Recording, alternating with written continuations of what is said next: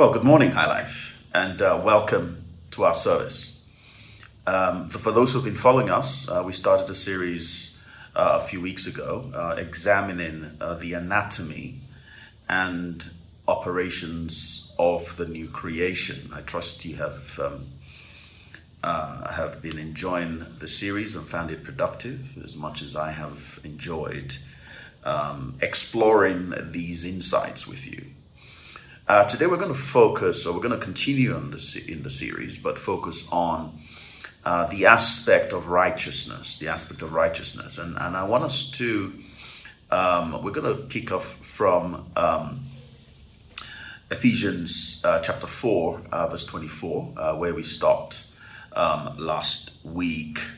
But before we do that, let us bow our heads for a word of prayer. Father, we're just so thankful for this journey, this exciting journey you've been leading us into. Thank you for your help. Thank you for lighting our candles and enlightening our darkness. For the spirit of man is the candle of the Lord, searching all the inward parts of the belly. Thank you for revealing to us who we are in you. Thank you for opening our eyes so that we can begin to know even as we are known. Holy Spirit, we rely on your help this morning to give us insight and revelation that we may be truly transformed into the image of the Lord Jesus Christ. Thank you in Jesus' name. Amen. So let's read Ephesians 4:24. We're going to start from there. It says, "And be transformed as you embrace the glorious Christ within as your new life, and live in union with him." Be transformed as you do two things: as you embrace the glorious Christ within as your new life, and live in union with him. For God has recreated you. So there are two parts to this verse. The earlier part talks about what we are meant to do. We are meant to embrace the glorious Christ within life and live in union with him. I'm going to spend a lot of time exploring how to do that. But before you can do, there must be a foundation of reality. The reason why we have a Christ within that we must embrace, the reason why we can live in union with him, is because of something that has already taken place. Okay? And that's the foundation on which we can build. And that foundation is given in the second part of the verse. It says, "For," or because God has recreated you all over again in his perfect righteousness, and you now belong to him in the realm of true holiness. You and I in Christ have been recreated all over again. We're not just forgiven, we're not just redeemed, we have been recreated. We're a new species that never existed before. The kainos creation after the order of the last Adam. It says you have been recreated all over again in his perfect righteousness. And you now belong to him in the realm of holiness. So today we're going to focus on righteousness. What is righteousness? How do we become righteous? And as we embrace revelation truth, we're going to depart from everything that is religious. And when I say religious, I mean the order and practice that has originated from man's attempt to be accepted by God. Everything to do with that. Everything that has found its origin in man, templated or tempered from the position of the fallen man in trying to reach a holy God, is religious. So as we embrace revelation truth, which is coming from God word, which is coming from God as opposed to from man, we're going to depart from everything that we know and have accepted as the way we approach God.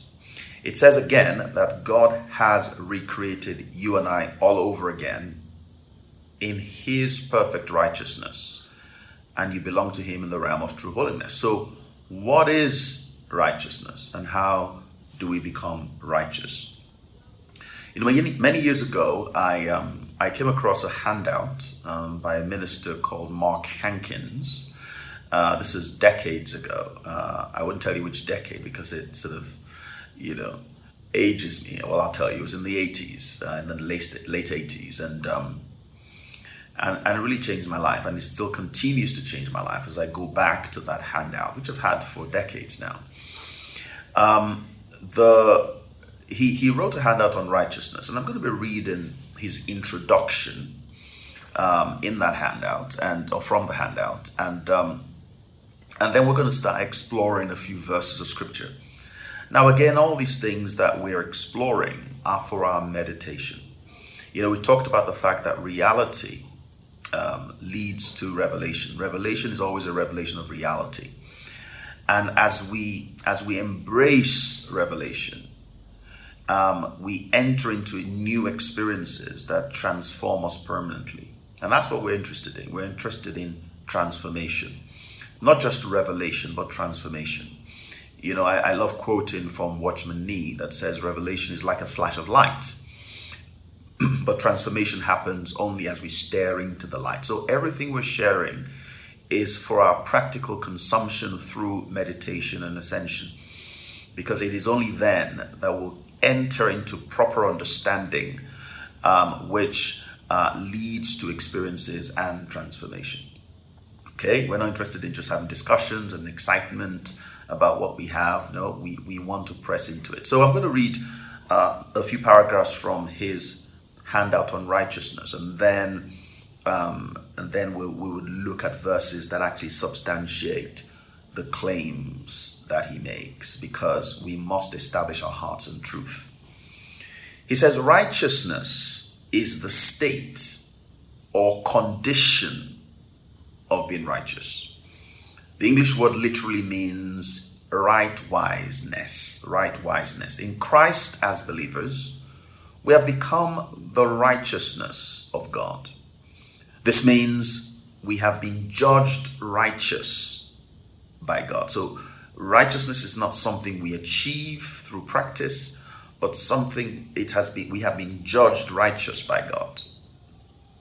Thinking about Ephesians 4:24 that says we have been recreated all over again in his perfect righteousness. Let me continue. It says this means we've been judged righteous by God and meet with his approval according to his own standard of what rightness is. Do you feel you meet God's approval? If your heart is struggling with that, then it means that we need to establish our hearts in God's standard of righteousness. Not our standard, but God's standard of righteousness. Okay? So it says it means God views us as perfectly righteous. As righteous as he himself is. Okay? God views us as perfectly righteous as he himself is. We need to break that down, and we will in some verses in a few minutes. He says, in the new birth, our spirits receive the divine nature. This nature includes divine righteousness. The fact that we are the righteousness of God means we have become actual partakers of God's own righteous nature. So we not only have been pronounced righteous by God, we are new creations having God's righteous nature within us. He said the subject of righteousness is one of the most misunderstood in the Bible. When we hear the word righteous, we instinctively think of deeds or actions, behavior. The Bible does use the word this way, but the primary use is as a state or a condition or nature. The primary use is as a state, condition, or nature. We are made righteous in the new birth by faith in Jesus Christ. we are then to let that righteous nature dominate our actions. Right actions follow rightness of being, not vice versa. Right actions follow righteousness of being and not vice versa. So you get righteous first and then you yield to that nature. So because you're righteous, you can have right actions. But before you have the right actions, you are already righteous. Righteousness follows. It follows rightness of being. So you are righteous before you take any act that proves your righteousness. Righteousness follows rightness of being and not vice versa. Last week we talked about metamorphao and soon schematizo, the difference between a change of form that is in alignment with your nature as opposed to masquerading something, like faking it until you make it.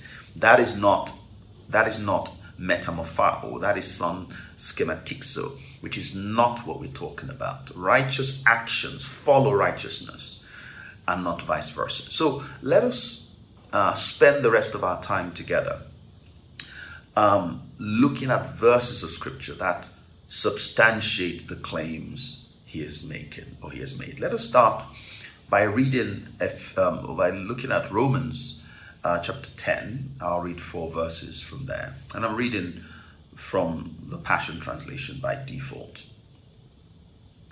Paul says, "My beloved brothers and sisters, the passionate desire of my heart and constant prayer to God is for my fellow Israelites to experience salvation. For I know that although they are deeply devoted to God, they are unenlightened." There is no revelation. They are deeply devoted to God. They observe religious practices, but those practices fall short because they are unenlightened. It's not based on truth. It's based on a structure that man has devised and feel will be pleasing to God. Let's continue. Verse 3 says, "And since they've ignored the righteousness God gives, wanting instead to be acceptable to God because of their works, they've refused to submit to God's faith righteousness. For Christ is the end of the law, and because of him, because of Christ, God has transferred his perfect righteousness to all who believe." So righteousness, rightness, is not something we achieve. Rightness, God righteousness, is faith righteousness, which is a righteousness that is transferred. It is transferred. It is transferred. It is not a process. It is transferred to all who believe. So the question is, has the righteousness of God been transferred to you or not? Does your heart embrace the fact that it has been transferred? What is the proof that that righteousness has been transferred to you?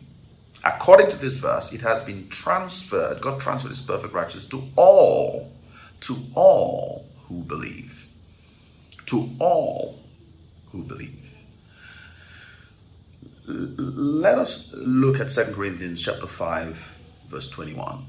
It says, "For God made the only one who did not know sin to become sin for us, so that we might become the righteousness of God through our union with him." Okay?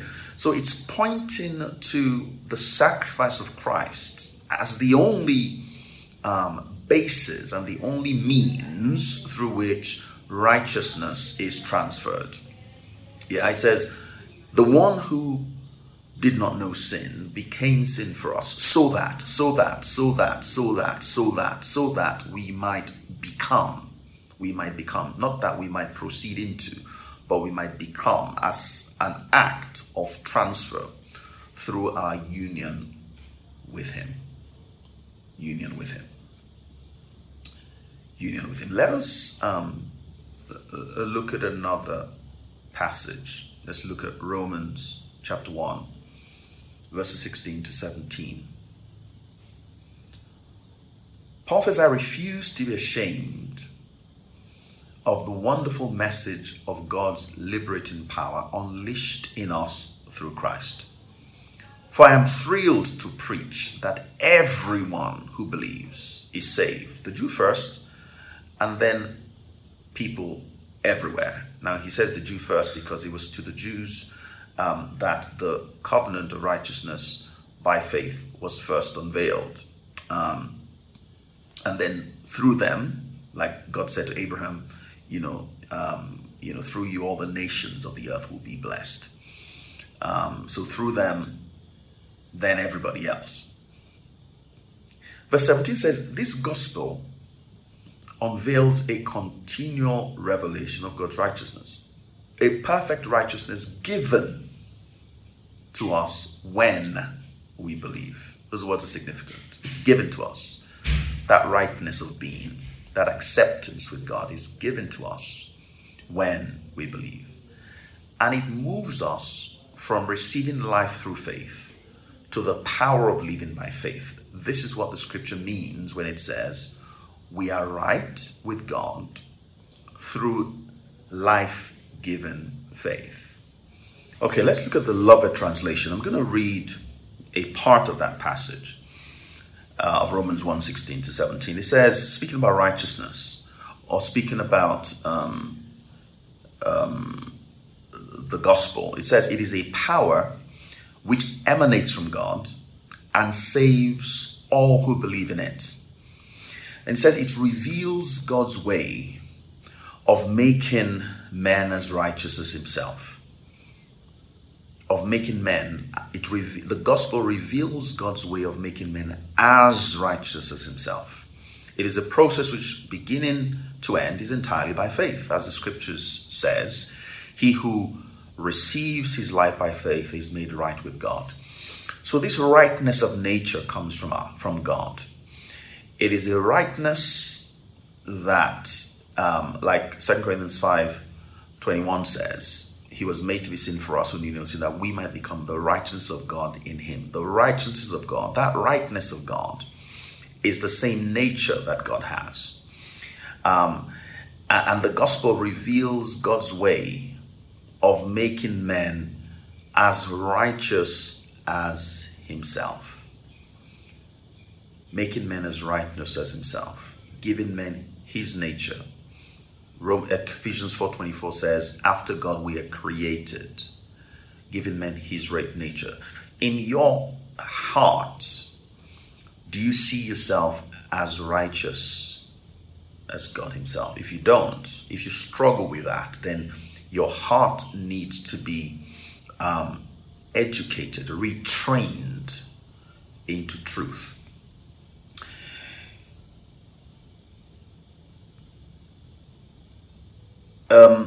Mike Dichter, who is the famous NFL championship coach for many years, he made this statement, and I believe it underscores the importance of what we're talking about. He said, you cannot win until you think you are worthy to win. You cannot win until you think you are worthy to win. Now, the basis of that thought of your worthiness has to be truth.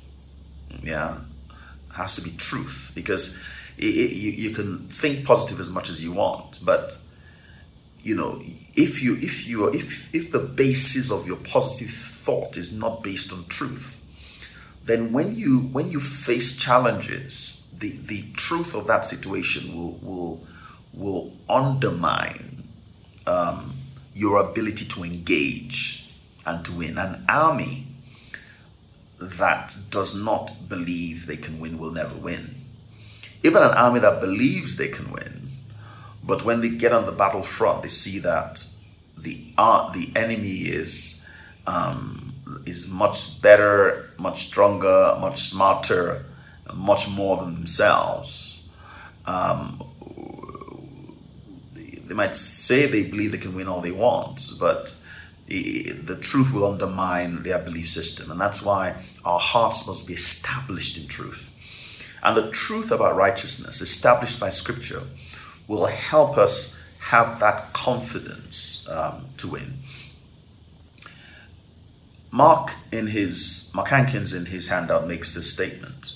He says a lack of understanding or a misunderstanding about righteousness will hinder everything else in the Christian life.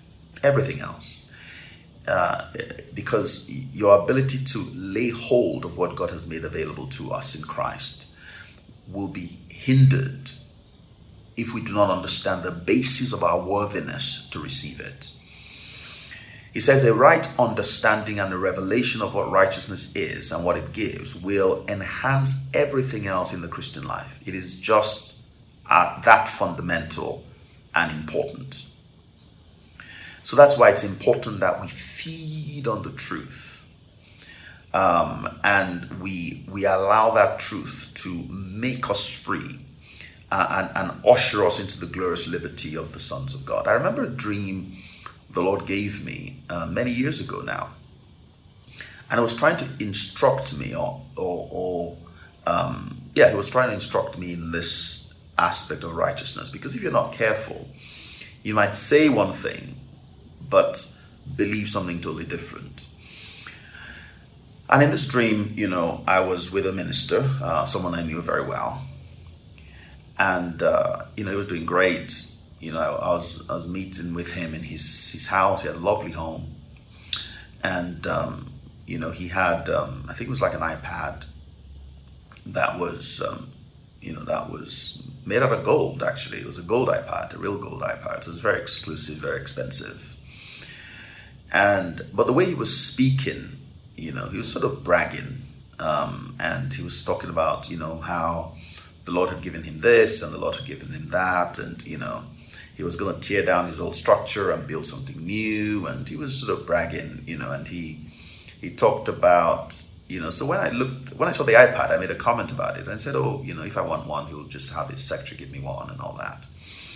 But while he was bragging, in my heart, I was questioning why the Lord will bless someone like this, who was clearly not as humble as I was, at least in my mind.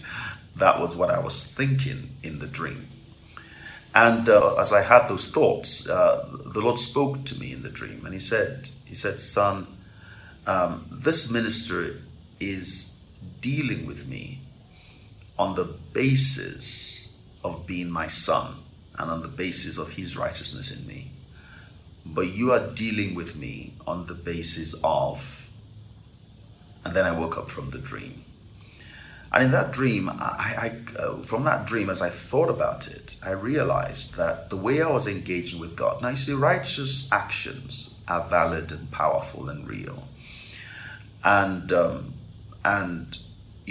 righteous actions must follow or will follow a rightness of nature. But the basis of everything we receive from God is not righteous actions. It is our rightness in Him. And true humility is accepting who God says we are and operating from that understanding.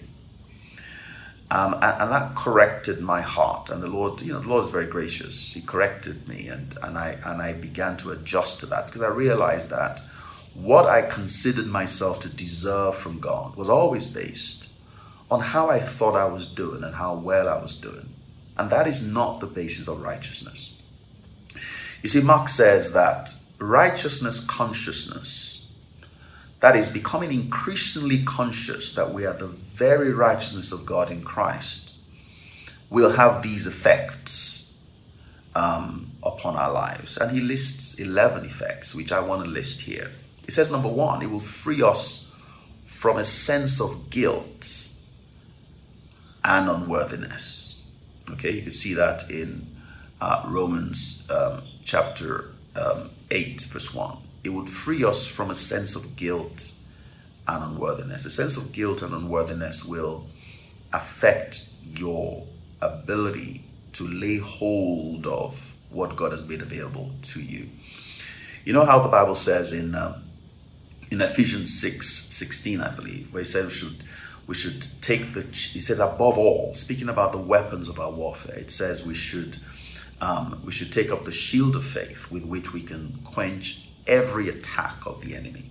The shield of faith. When we say the shield of faith, what do we mean? The shield of faith in what? The shield of faith in our righteousness and our worthiness in him. Yeah, like Romans 1 says, it starts from faith and leads to faith. The devil is going to attack you. The devil is going to tell you you don't deserve it. The devil is going to attack every inch of every goal, every vision God gives you. Your ability to stand strong in confidence, advancing based on the revelation God gives you, is based on your worthiness, your sense of worthiness that you can do it. You know, at the beginning, last week we talked about Ephesians 2:10 and talk about how God has prepared works beforehand for us to achieve. And he says we are God's workmanship. He has recreated us so we can achieve everything. Your sense of being able to achieve what God reveals to you is based on your sense of your worthiness in him. So the devil will attack you. He'll tell you don't deserve it. He'll tell you you are not worthy. He'll tell you, how can you get this? Or how can you do that? Or, who do you think you are? Those are spiritual attacks, real attacks in the realm of the spirit. And the only way you can quench those darts is when you lift up the shield of faith, your faith in your rightness.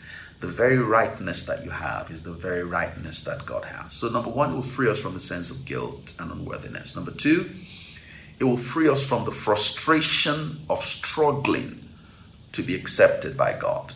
Look at Ephesians 1:6. It says we are the accepted in the beloved. That struggle to be accepted by God. Your acceptance is not based on anything you've done or haven't done. Your acceptance is based on what has been transferred to you based on what Christ has done.